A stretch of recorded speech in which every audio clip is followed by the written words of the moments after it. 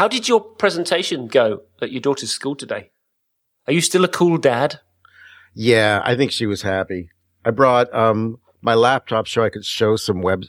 First, I asked the kids who likes the internet, and they all raised their hands. And I was like, "Who likes playing games and looking at websites?" And they all raised their hands. And I said, "Great." And who likes to draw? And who draws even when they're supposed to be listening in school? And they all raised their hands and said, "I did that too." And it went fine from there. It was great. What was it, like a career day or something? It was career day. And basically I was like, so you could be the kind of person who doodles in school and likes to tell stories and likes to teach, and you can end up making your own job and supporting your family. And it's pretty cool. So they like that. But I was overshadowed by a dentist. This dentist, he took a block of plastic and carved it into a tooth with all these drills. How do you compete with that? You can't compete with that. Second place is good enough there. Hopefully everybody was really good. It's a good school. It's public school in New York. It's cool. Nice. A couple of things to get out of the way first. We are not allowed to talk about TV shows on this podcast because boring people write in to complain that we talk about TV all the time. So okay. I just want to get this out of the way first, though, just so that they can... Doctor Who Mad Men? If you're boring, just, go and make a cup of tea for like 5 minutes while we talk about this. How excited are both of you about the return of Mad Men for the next season? Dan probably doesn't watch it at all. I'm a few seasons behind. I watch it. I enjoy it, but I'm not caught up. I have no idea where it can go because this is like you're basically watching a person just destroy themselves in slow motion. And you keep hoping for redemption, right? Because we all believe in redemption. And there are moments of redemption. And then, so I don't know where it'll go. I haven't seen the ending. There's a whole new season, but, where did we leave Don last? Oh, yeah, Don't ruin it for Dan. Yeah, I'm not into it. Sorry.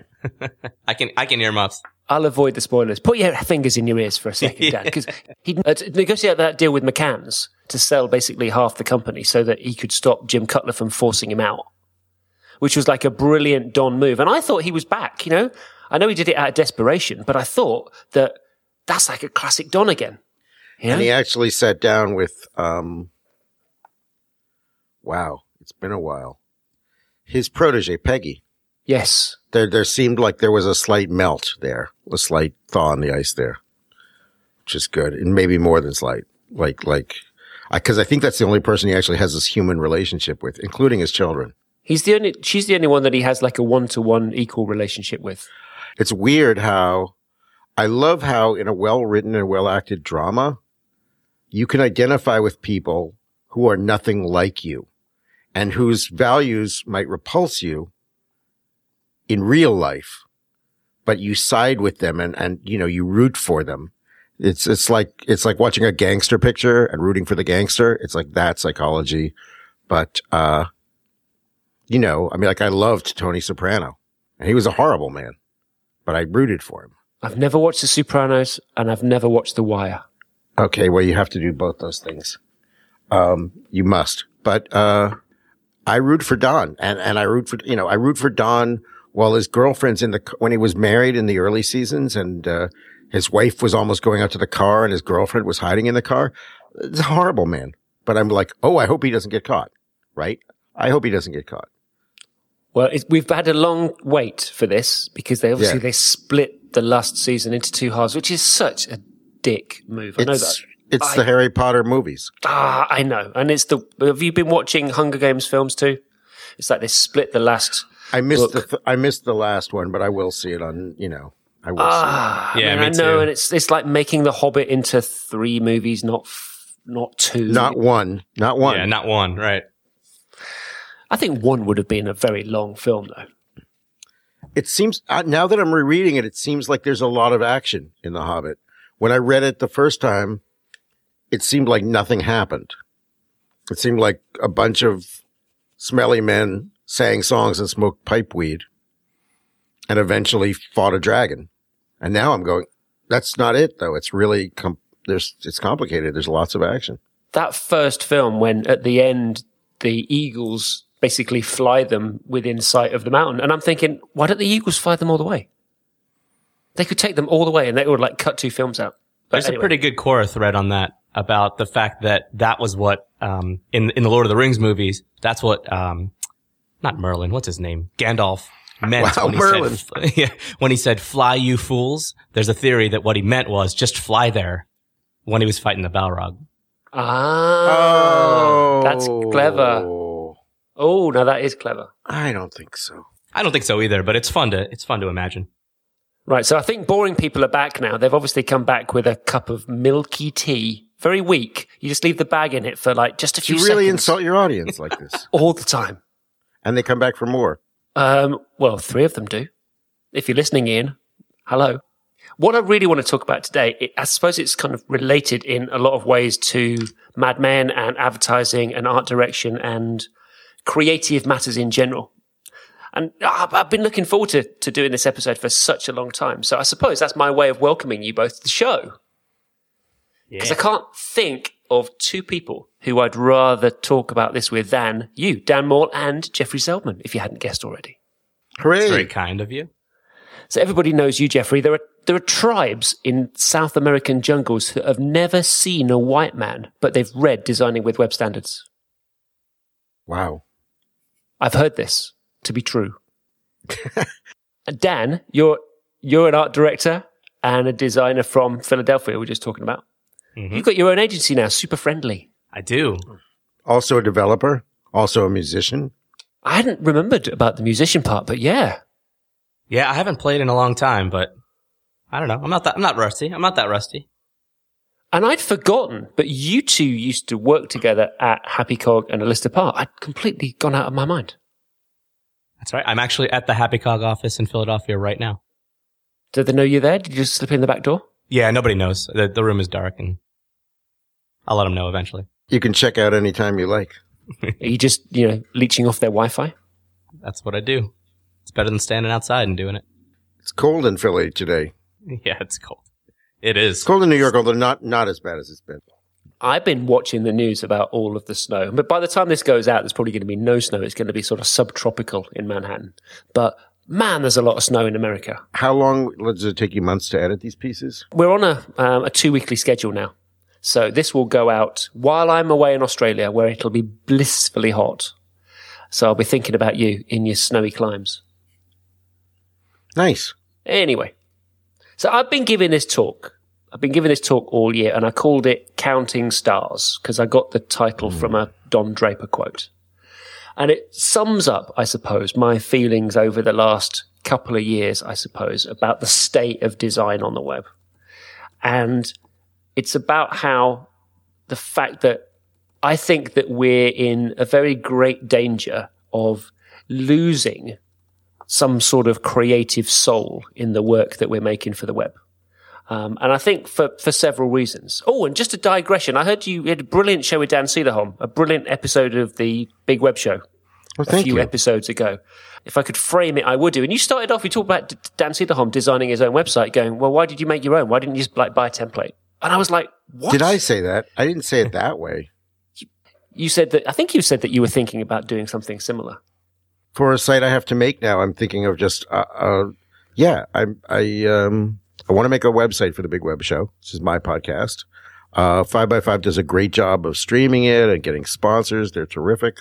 But I want to have a website. I'm influenced by my friend, Jen, who does the web ahead. I knew you were going to say Jen Simmons. She does an amazing job with that. She was my guest speaker at School of Visual Arts yesterday. This sounds all clubby and like we're all, in bed with each other. But I mean, people know each other in this industry. It's one of the nice things about it. But Jen Simmons was my guest lecturer at School of Visual Arts last night, and she has just launched a website. And I've been looking at it.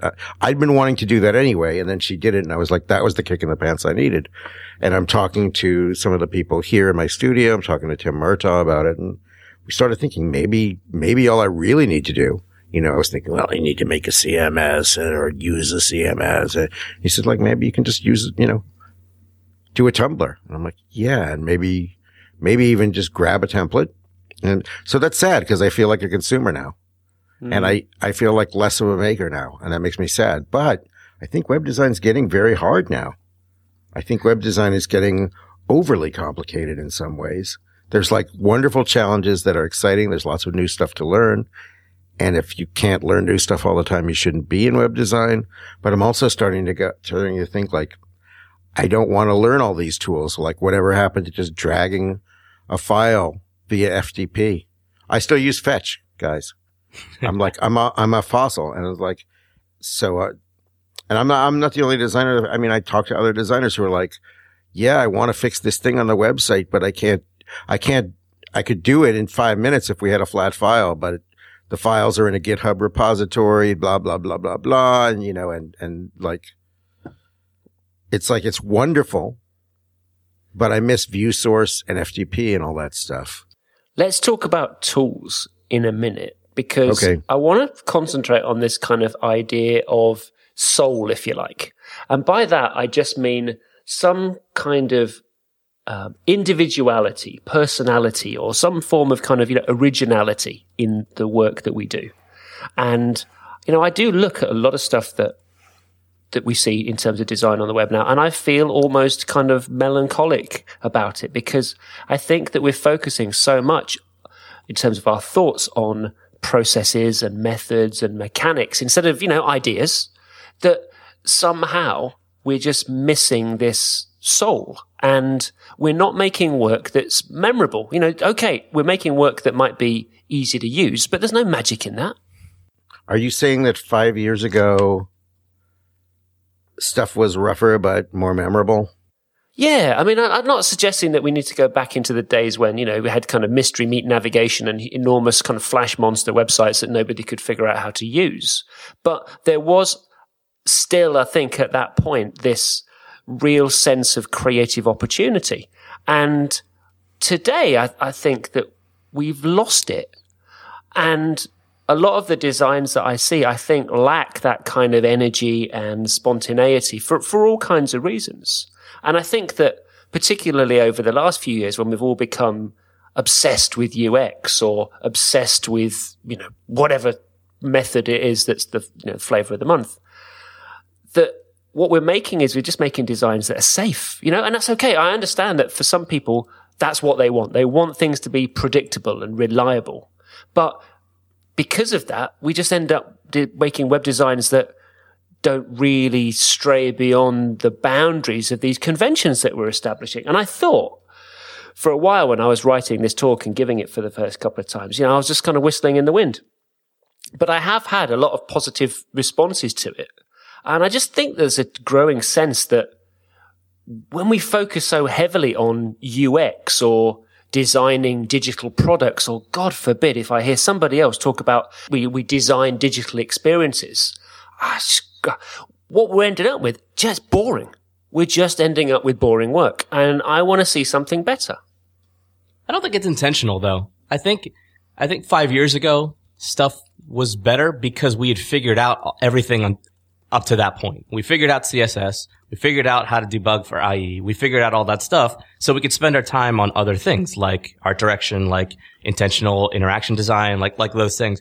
And I think now we're back to the point where we still are figuring stuff out again. Like now we're figuring out how to make websites squishy, and some of those pieces are still hard, like advertising. It's hard. You've got a squishy site that has a non-squishy thing in it.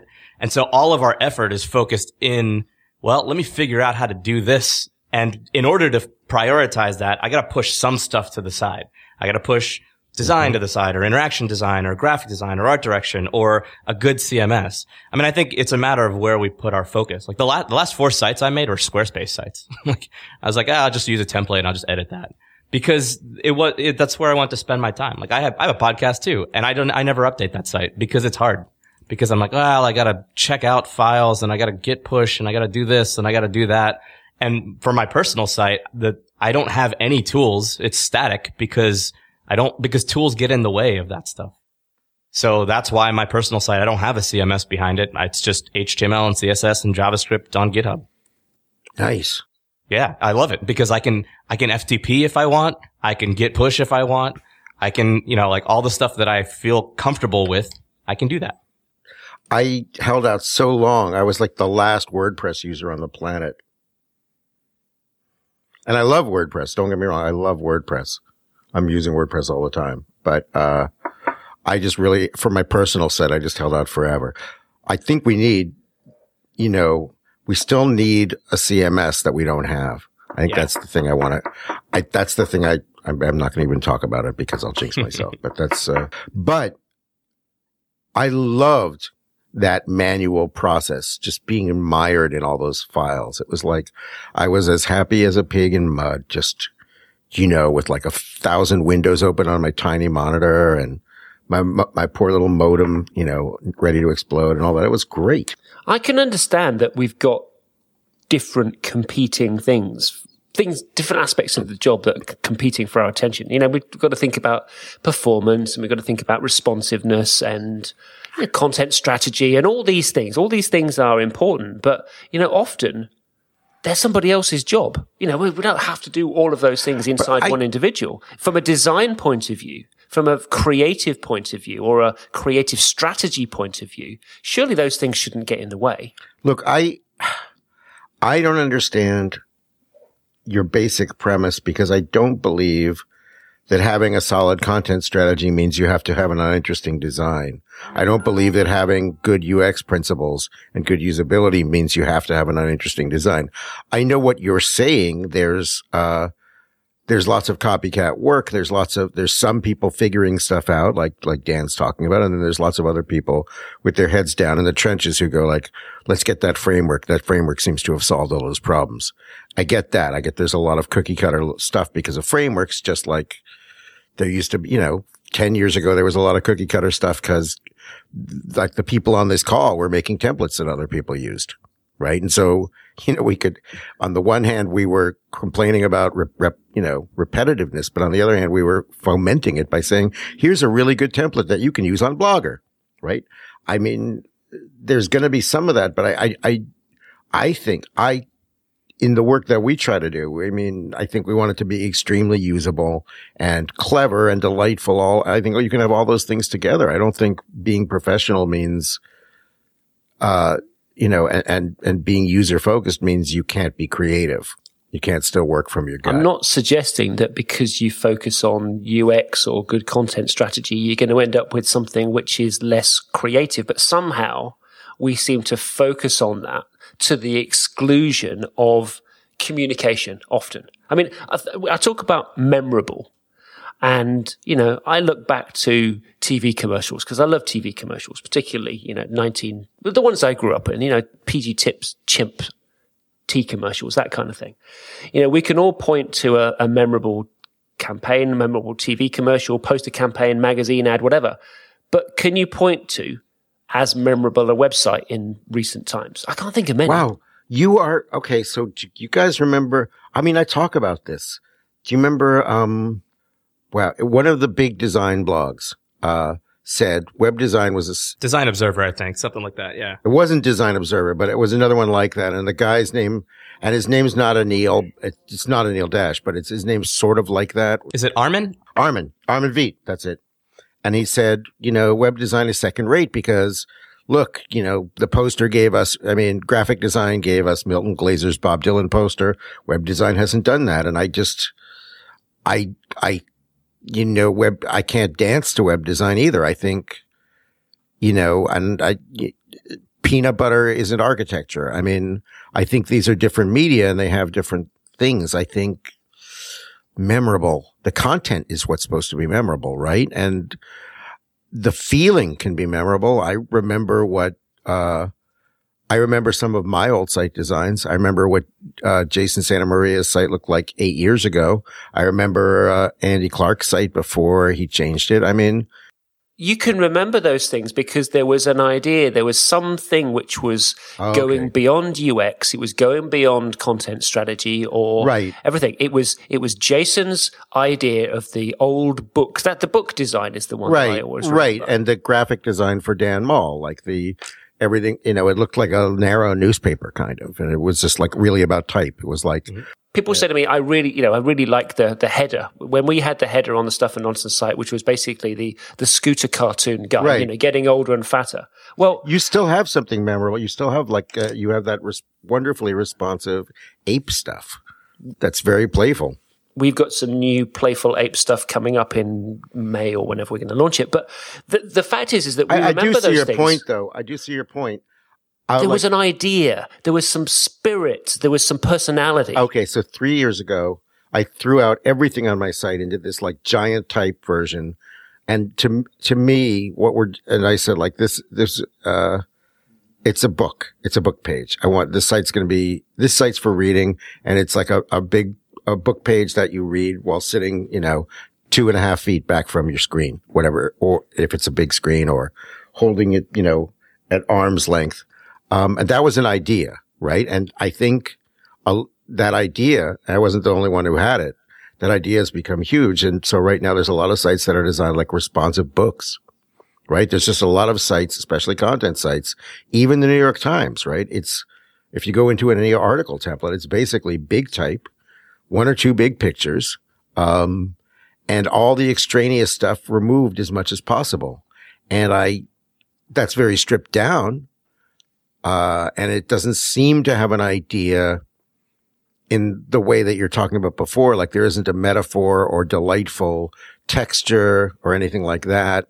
But there is an idea, which is, can the medium that we're reading on now be as readable, not just legible, but as readable as the book that we've had for 1,000 years, or the book we've had for 500 years since Aldous gave us the paperback, right? Can a book can a website, because people do almost all their reading now online, and most of it's horrible. Because you're talking about sameness, but what you're not talking about is all the really horrible clickbait sites that most people spend their time reading. Like, you won't believe who's been twerking, right? And like,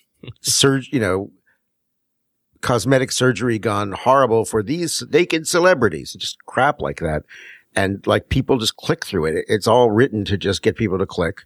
And it's horrible, and it's a terrible reading experience, besides being abysmally stupid content. But most people with good content are trying to figure out how to make it as readable as a book. So I think, the pendulum swings back and forth. I think we're going to figure out ways to make sure that our work is above all readable, not just legible, readable. And then we can start bringing back the apes and this is the thing under a lens and, that kind of playfulness.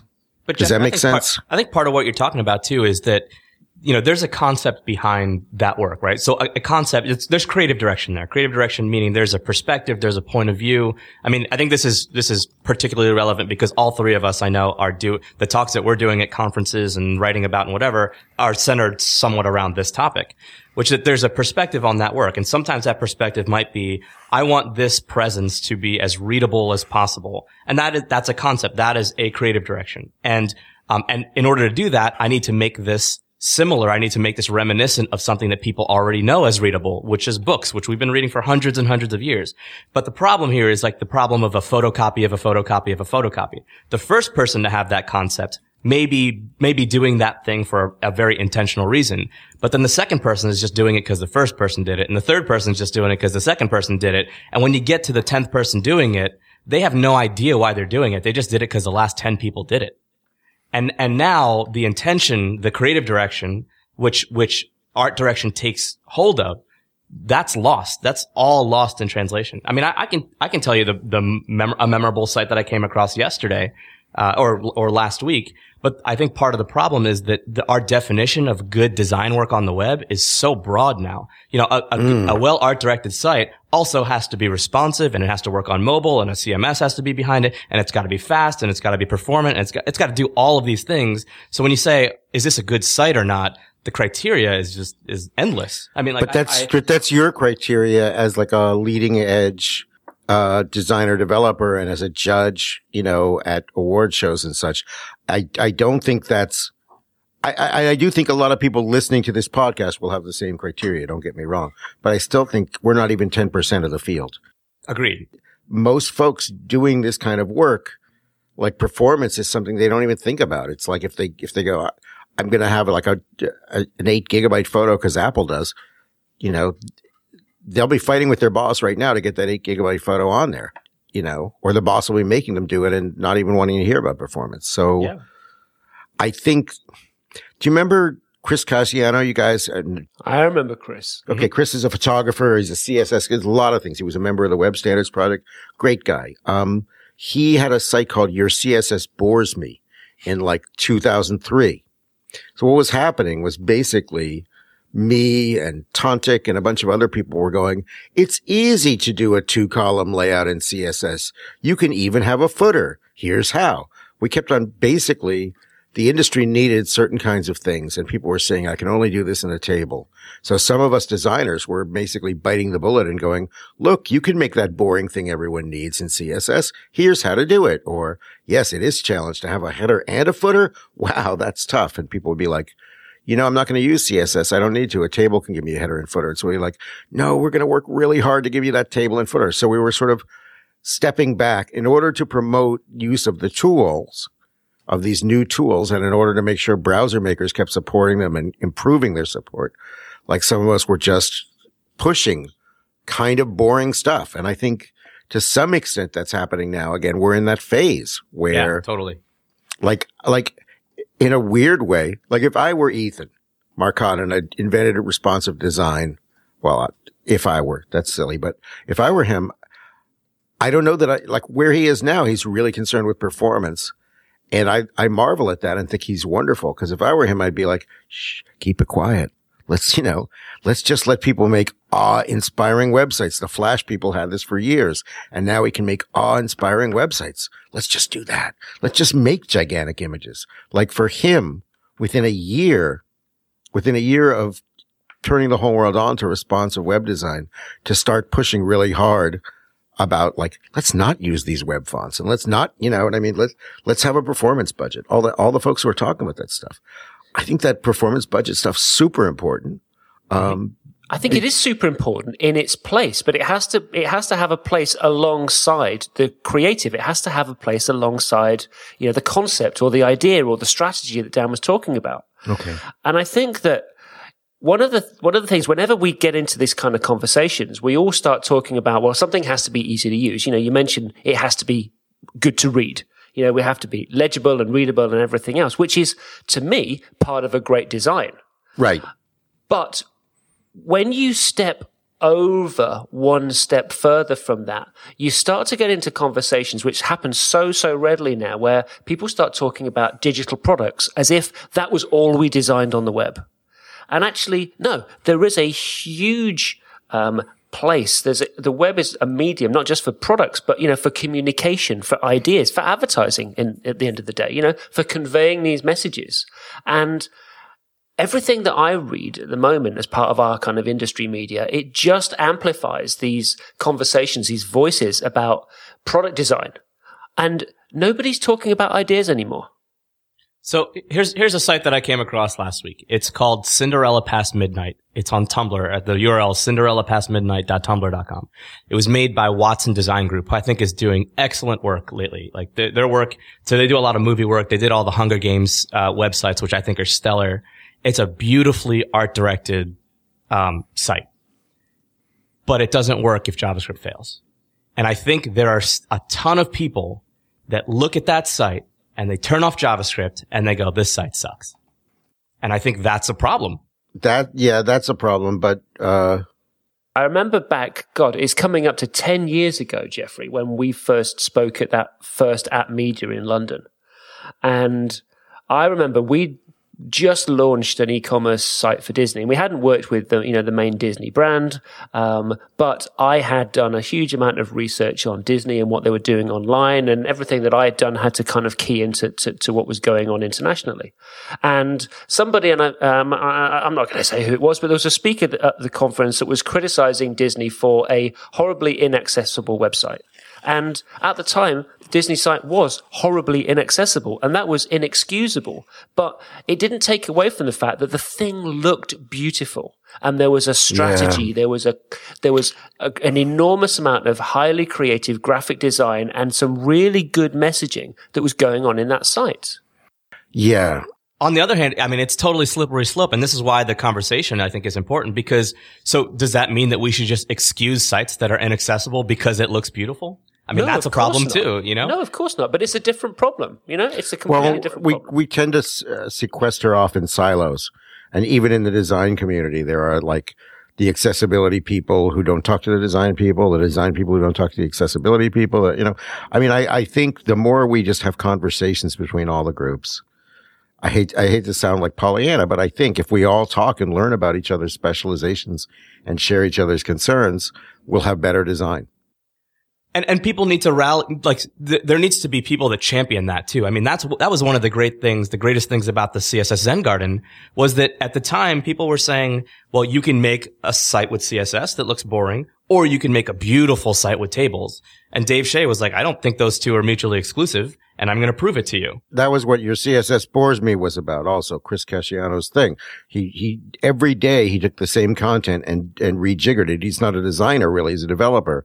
So they were bizarre designs, but that's okay. He was basically proving content, you know, you don't have to make these cookie cutter designs. I just want to say I'm looking at the Cinderella Past Midnight site. You know what's impressing me?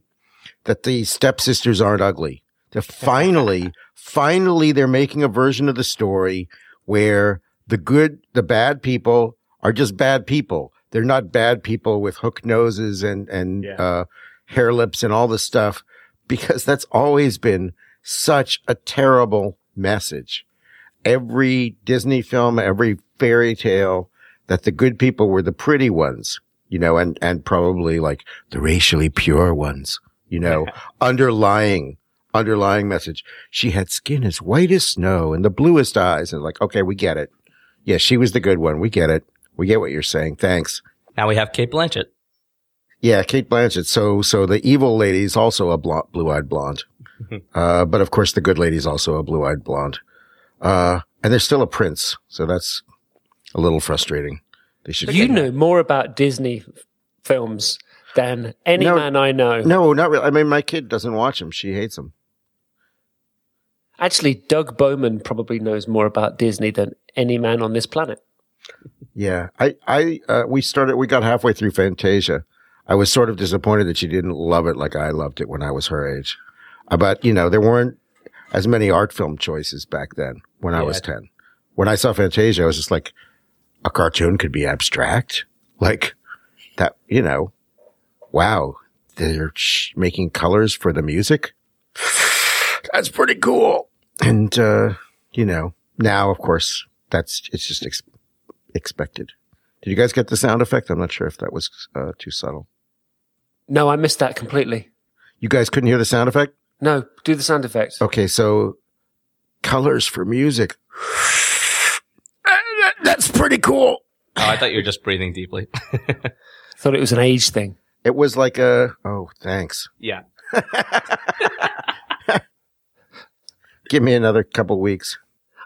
I remember, I think I have a screenshot of this in my Transcending CSS book. I actually think that, do you remember there was a site very similar to this for The Corpse Bride, the Tim Burton film? Wow, yeah. From about 10 years ago, that was probably one of those horrible kind of flash monsters. But again, had some personality. And now when you Google Corpse Bride, you get an iTunes preview from the iTunes store. Maybe that's what I get because I'm on a Mac. We talked about tools earlier on. We talked about I feel like a tool. A little bit about process. And, you know, I just think that, I mean, first of all, it can be quite overwhelming. You know, there's so much information that you feel that you kind of have to at least know is out there, even if you're not learning it for yourself or, you know, absorbing it. But lots of conversations about process, lots of things. At the moment, you know, the flavor of the moment is atomic design and kind of versions of it. And that's not just the flavor of the month in terms of, you know, our conversations, but, you know, clients are actually phoning me up asking for that kind of stuff now, which is interesting. Dan, you probably have something to say about this. I sure do. But continue, Andrew. So I was just going to say that, you know, we've got web design magazines online and offline. They're all just full of this stuff. They're all full of advice about principles and process. And, you know, there's nothing wrong with that at all. But we're not reading anything about the creative, the concepts, the creative thinking, you know, the kind of humanity, really. You know, when was the last time that we had an article on A List Apart that was about color or typography or anything like that? It's missing. There's a part missing from our vocabulary about design right now. I'm going to look because I think we did it pretty recently, but we did live font interpolation on the web by Andrew Johnson, and we did a Nick Sherman piece also on type, but still, no, I hear what you're saying. A List Apart, 8 years ago was CSS tricks, basically. Mm-hmm. And then now Chris Coyer does that, and he does an excellent job, and that's great. A List Apart now is more like the core model, and from empathy to advocacy. There are a lot of very UX-y articles in here, and I have similar feelings to Andy. I'm the publisher of A List Apart, and I love it, and we have an amazing staff and amazing writers.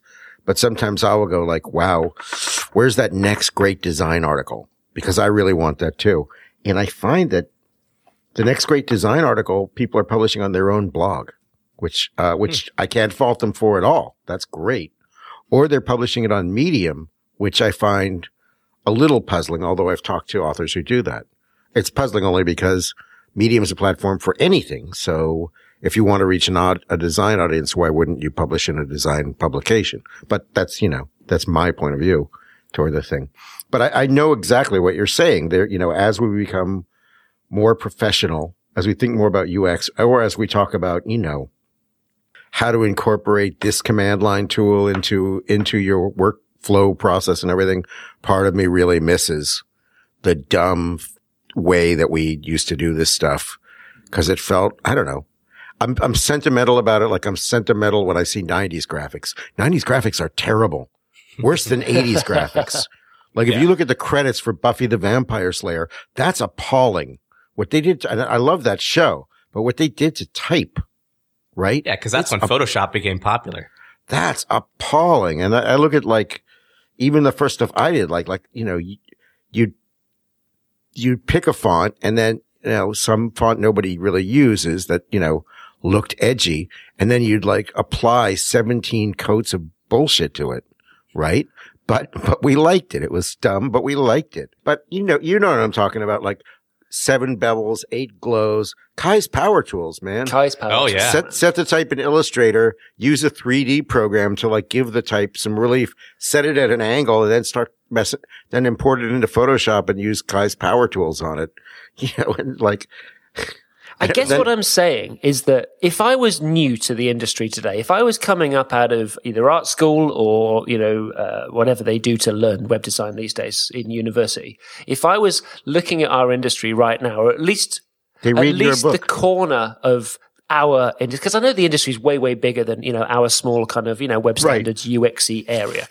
But if I was coming in fresh and I looked at the industry and wanted to learn now, I would really, really struggle to find out how to learn about good taste and how to have ideas. I can find out a ton about bloody empathy or about performance budgets or something like that. But where do I go to learn about soul? You're so angry. I'm not. You're so angry. It's refreshing. I love your anger. It's so not. You guys have been. I'm not laughing. I'm not laughing. I'm laughing with you, and I'm laughing like Buddha. Like Buddha laughs like at the suffering of the world, right? Right. The laughing Buddha is not like a clown. It's like a character that sees all the suffering in the world, and then the response is to laugh. I believe so. Not comparing myself, except that I like that idea of like transcending the pain through laughter. I do get frustrated, as you can probably gather. I know, I get it. It's, but those articles can be hand wavy and bullshitty too. Yep.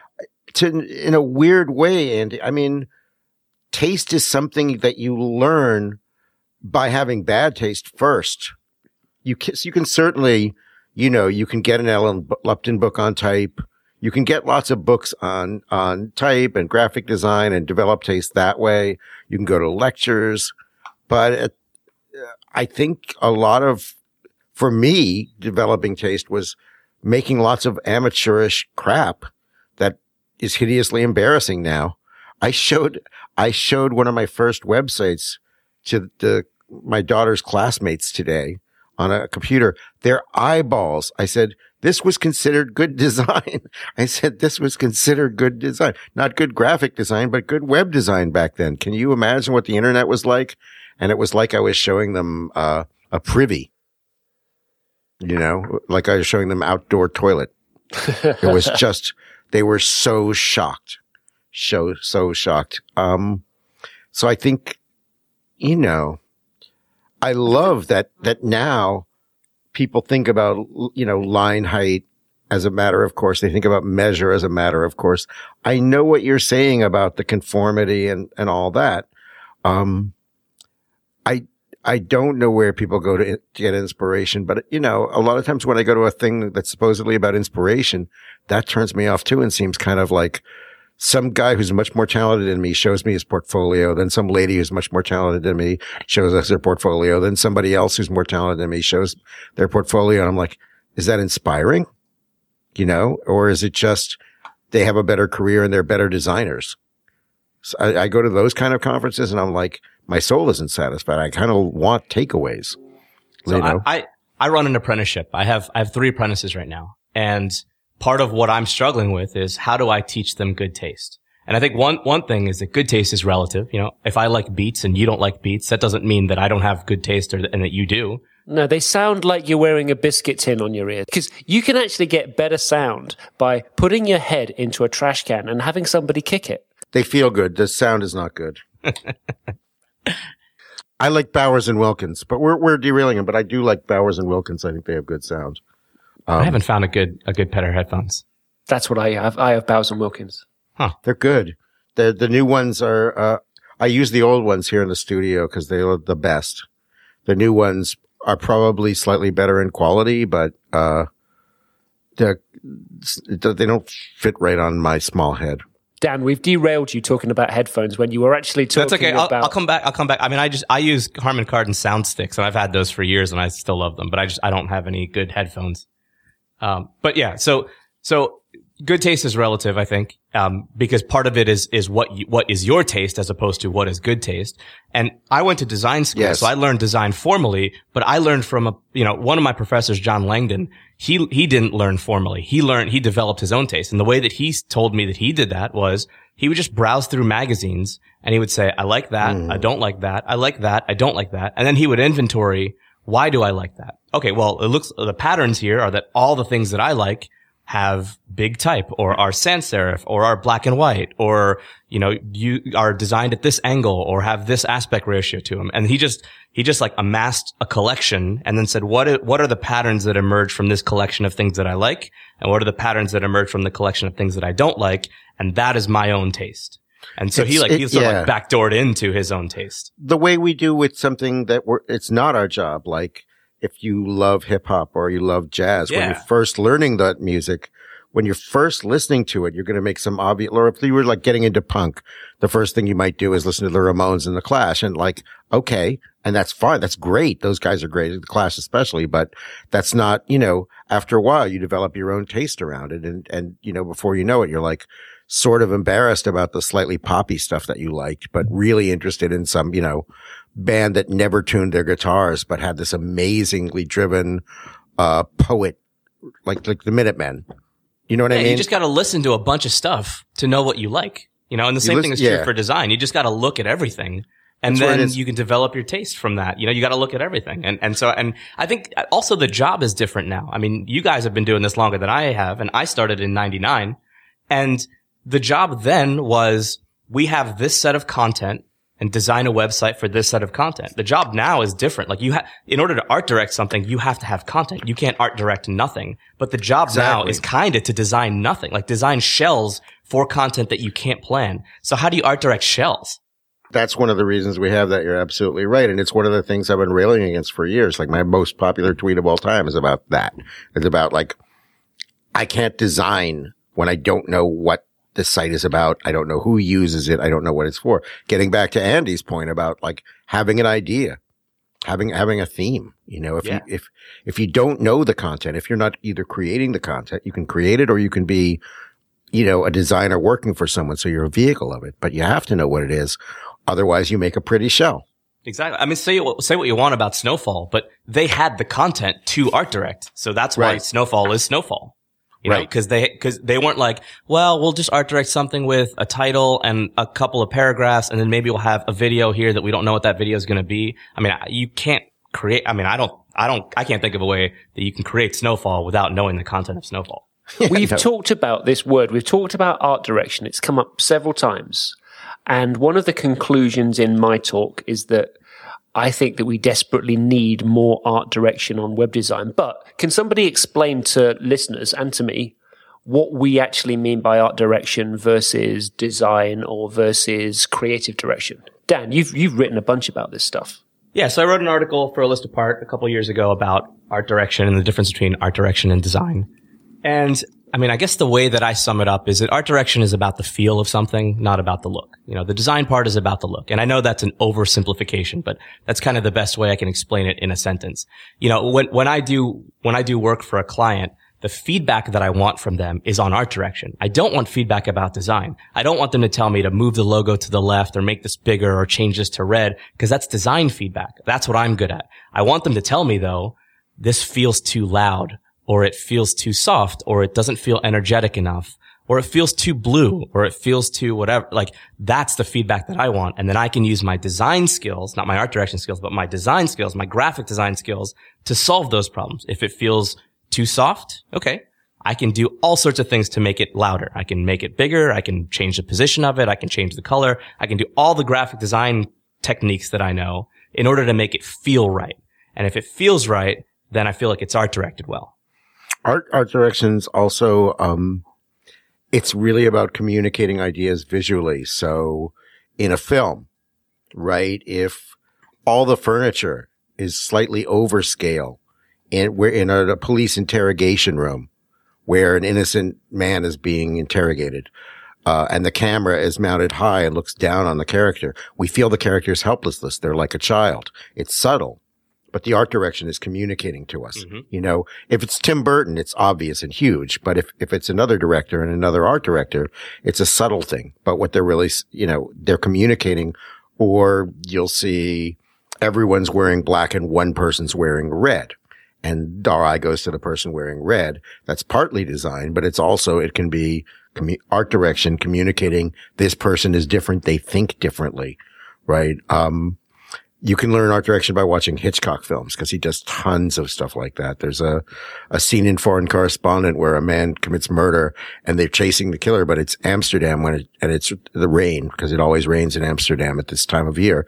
So the guy's looking and everyone has identical umbrellas and identical bowler hats, and, you know, he can't find it. And so he's basically looking for a needle in a haystack, but it's visualized as a killer under an umbrella. In a sea of similar umbrellas.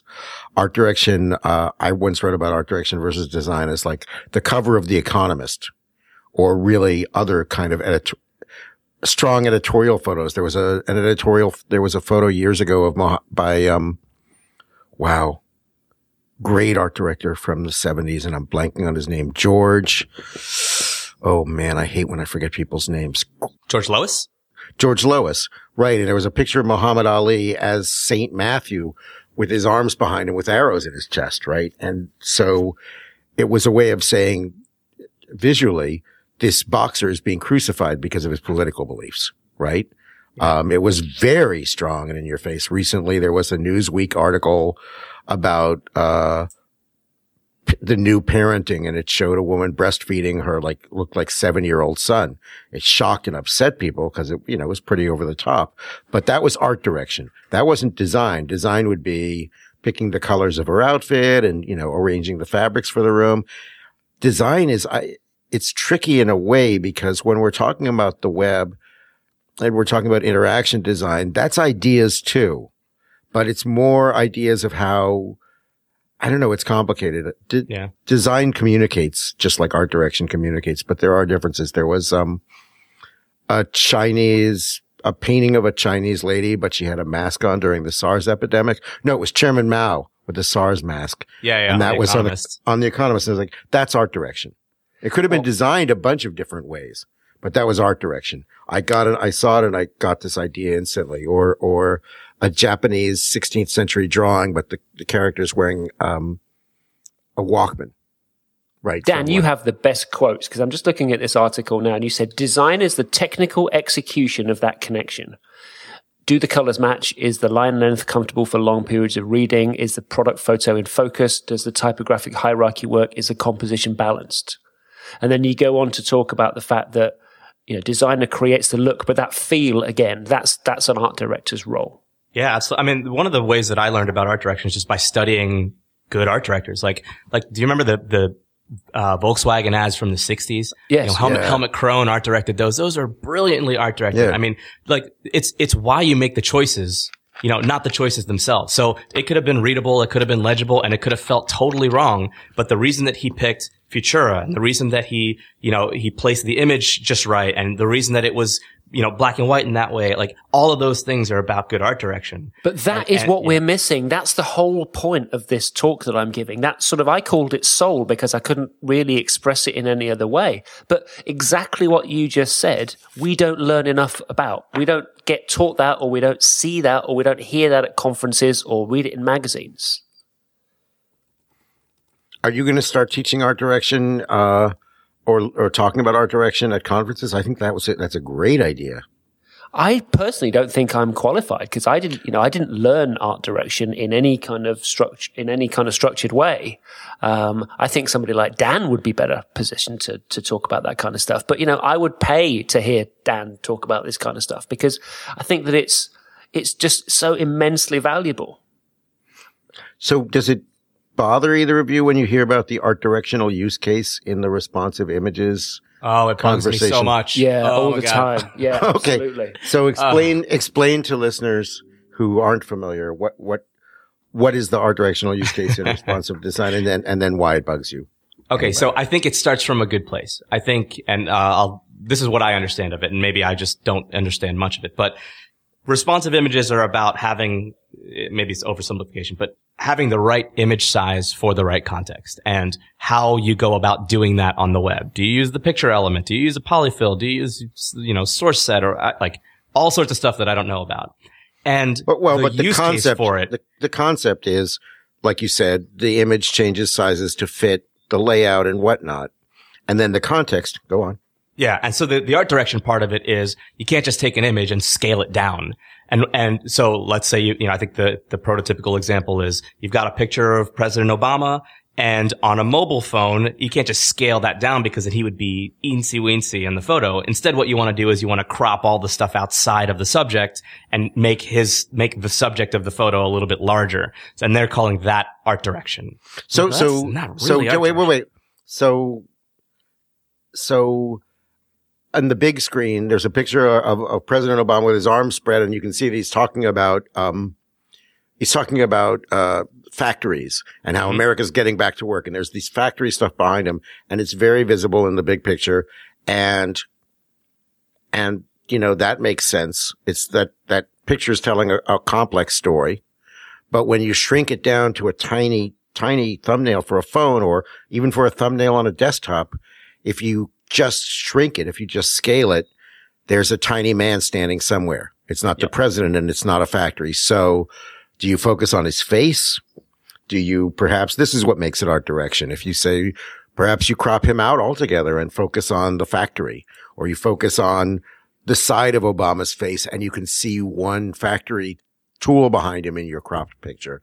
I think in theory, it's an opportunity for real art direction. You say, like, in this layout, what picture works best? What picture communicates what I need to communicate? In this other layout, how do I take the same picture and communicate? So that's what is meant by art direction. I think that's why they called it that. But what ends up happening is just people say, oh yeah, art direction, that's where you crop a picture. And I think that's what's I think that's a thing.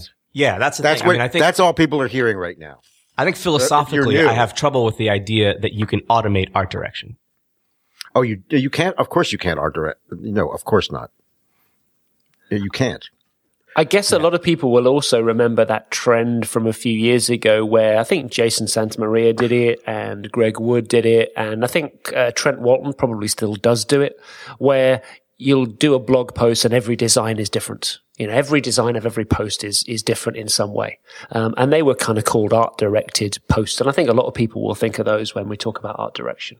Remember when we called those blogazines? Remember that? No, I never heard that before. Oh, God. I'm so glad that I never heard that either. So it's awful. Art direction became conceptual during advertising's creative revolution in the 60s, in the late 50s, early 60s, when Bill Bernbach of Doyle Dane Bernbach said, copywriter, art director, sit together. I don't care who comes up with the headline. I don't care who comes up with the visual. Bring me something brilliant that communicates. The famous story is a copywriter or an art director brought Bernbach a picture of a man crying for some sad, some sad messaging. And Bernbach said, great. Now bring me a picture that'll make a man cry. Right? So, but before that, art directors were really more like designers. It was like, art direction was what they called it when you did it in a newspaper, for example, and, or in advertising, and you'd choose an illustrator or maybe do the illustration yourself. At the beginning of Mad Men, the art director, the old-fashioned art directors they have, they're old-fashioned art directors. They basically wait for Don to come up with the idea. He's the copywriter, the idea man. And then the other guy draws it. That's old-fashioned. It used to be the account executive would figure out the strategy, convey it to the copywriter. The copywriter would go drink a bunch of gin and then write a headline.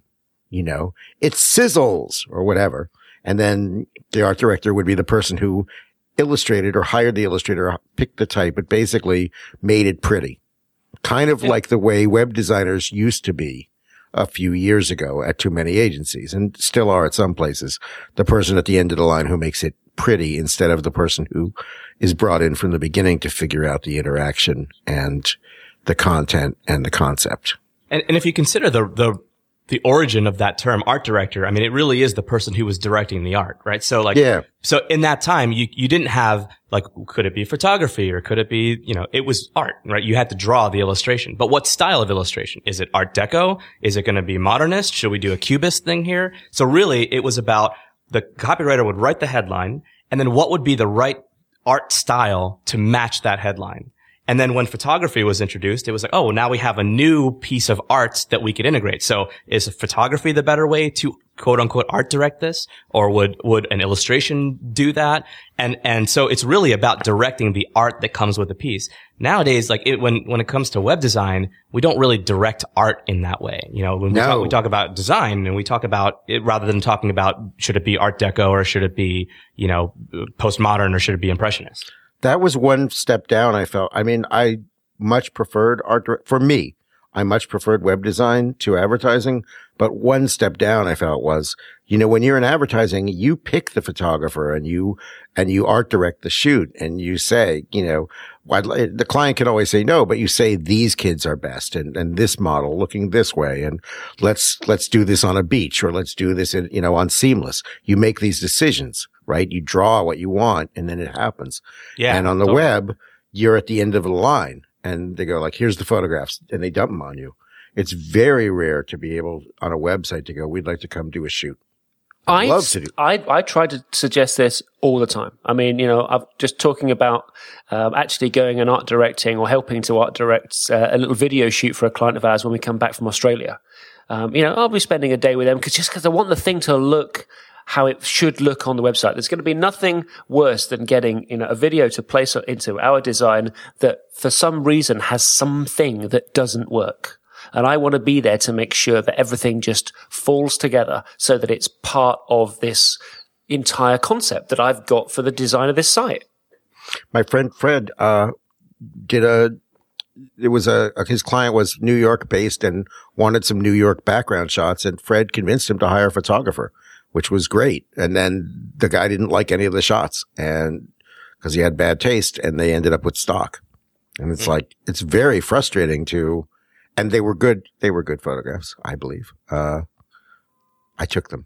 I think they were very good indeed. They were excellent photos. They were excellent, but they were art directed. I mean, he would say, no, just like he would say, just use your telephoto lens. I just want the tops of these buildings. Can you get the birds over on that wire? I mean, he was really getting unusual stuff, not the boring stock stuff that says, we went to a stock photo house and picked a picture of the Empire State Building. We're hacks.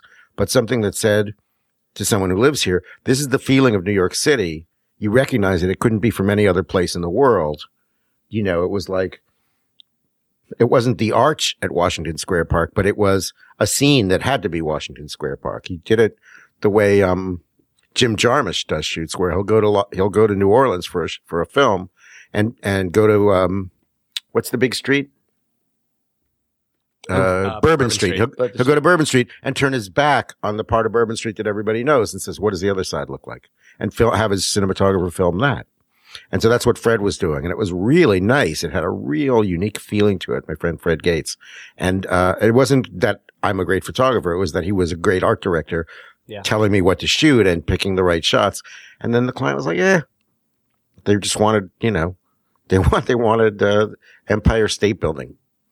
So what are you going to do? I mean, that's what a good art director does is be able to make the good choices and bring a point of view. Exactly. It's just perspective. And right now in the web design industry, art director is really just a pay grade above designer. Like that's what most art directors are at agencies. Like you become a senior designer and then they can't promote you anymore. So I don't know. We'll call him art director and we can't pay you anymore. Raise. Yeah. That's right. We don't really have. Our medium is wonderful. It really excites me. We're making something that's changing the world. I totally believe that. And we're giving a voice to the voiceless. We're giving ourselves a voice who may have been voiceless. It's really a wonderful thing that we do. But in terms of art direction, we're kind of, not where we should be, not where we could be. It doesn't seem to be budgeting for it. Then again, 5 years ago, there was no budget for content strategy. And exactly. We're getting there. You were getting there. We had to disguise it as UX, and now we say content strategy, and the client knows why. So, 3 years ago, you couldn't budget for responsive design. You just did it on, you had to do it exactly on your own dime. And now, they expect it. So, if enough of us make a fuss like you're doing, Andy, then maybe we'll see a change in this. I mean, that's how I do art direction. You have all the best quotes. I'm looking at your article here because you said art direction combines art and design to evoke a cultural and emotional reaction. Without art direction, we're left with dry, sterile experiences that are easily forgotten. I couldn't have written that any better for my talk, right? That is exactly the proposition that I have at the beginning of my talk. What we're making right now is dry and sterile. Well, thanks, but I have to credit, the art direction that I got on the article from my editors from Jeffrey and Carolyn. So, I wish I came up with that on my own. But Carolyn Wood. Yeah, Carolyn Wood. So, I mean, I think that's the value of good art directors. They help direct the thing, the way that I do art direction is the same way that I first did responsive design and the way that I first did CSS when everybody's building tables. You just sneak it in. Right? Like, it's what I'm going to do to make the quality of the work better. And I don't have to say it, it starts in the sales process. You just build enough budget that you can go and art direct a photo shoot. Yes. Exactly. You don't have a conversation about it. It's just par for the course. Yeah. You don't say, I'm going to make this accessible. You just have a sufficient budget that you'll be able to do that. Yeah. I feel like you don't have to ask for permission for that. You hired me to make a nice site for you. That requires me going and art directing a video shoot. I'm going to go art direct a video shoot. And if I have to eat the cost, fine, I'll eat the cost because hopefully I don't. But, if you've hired me to do it, then, if you've hired me to make a good site for you, and I believe as the creative director on the project that that's what's going to make a good site for you, I'm going to do that. I can't think of a better place to leave it. What a fabulous conversation. Wow. I love this. Yeah, you guys are awesome. You guys are great. We need to keep having this kind of conversation. I mean, not just on podcasts, but, I think at conferences and, all of these opportunities for talking that we have, because I think these things really matter. And I thought that I was whistling in the wind, but actually I do get a general sense that people are feeling that we need art direction. We need more creativity or creative ideas in what we're doing, not just making something easy to use. people can follow you, Dan, on Twitter. You are, and I always get this wrong. I always like at you, and it's the wrong Dan Mall. Yeah. On Twitter, I am at Daniel Mall. How very formal of you. Yes. It's very proper. Capital D, capital M. No, it doesn't matter. DanielMall.com, where I write infrequently. And of course, Jeffrey, you're at Zeldman. Z like zebra. ELD like David. MAN, man. Or me at Malarkey. To ask questions and suggest topics, you can message this show on Twitter at unfinished.bz or bz, or you can email me, he has at unfinished.bz. Lovely.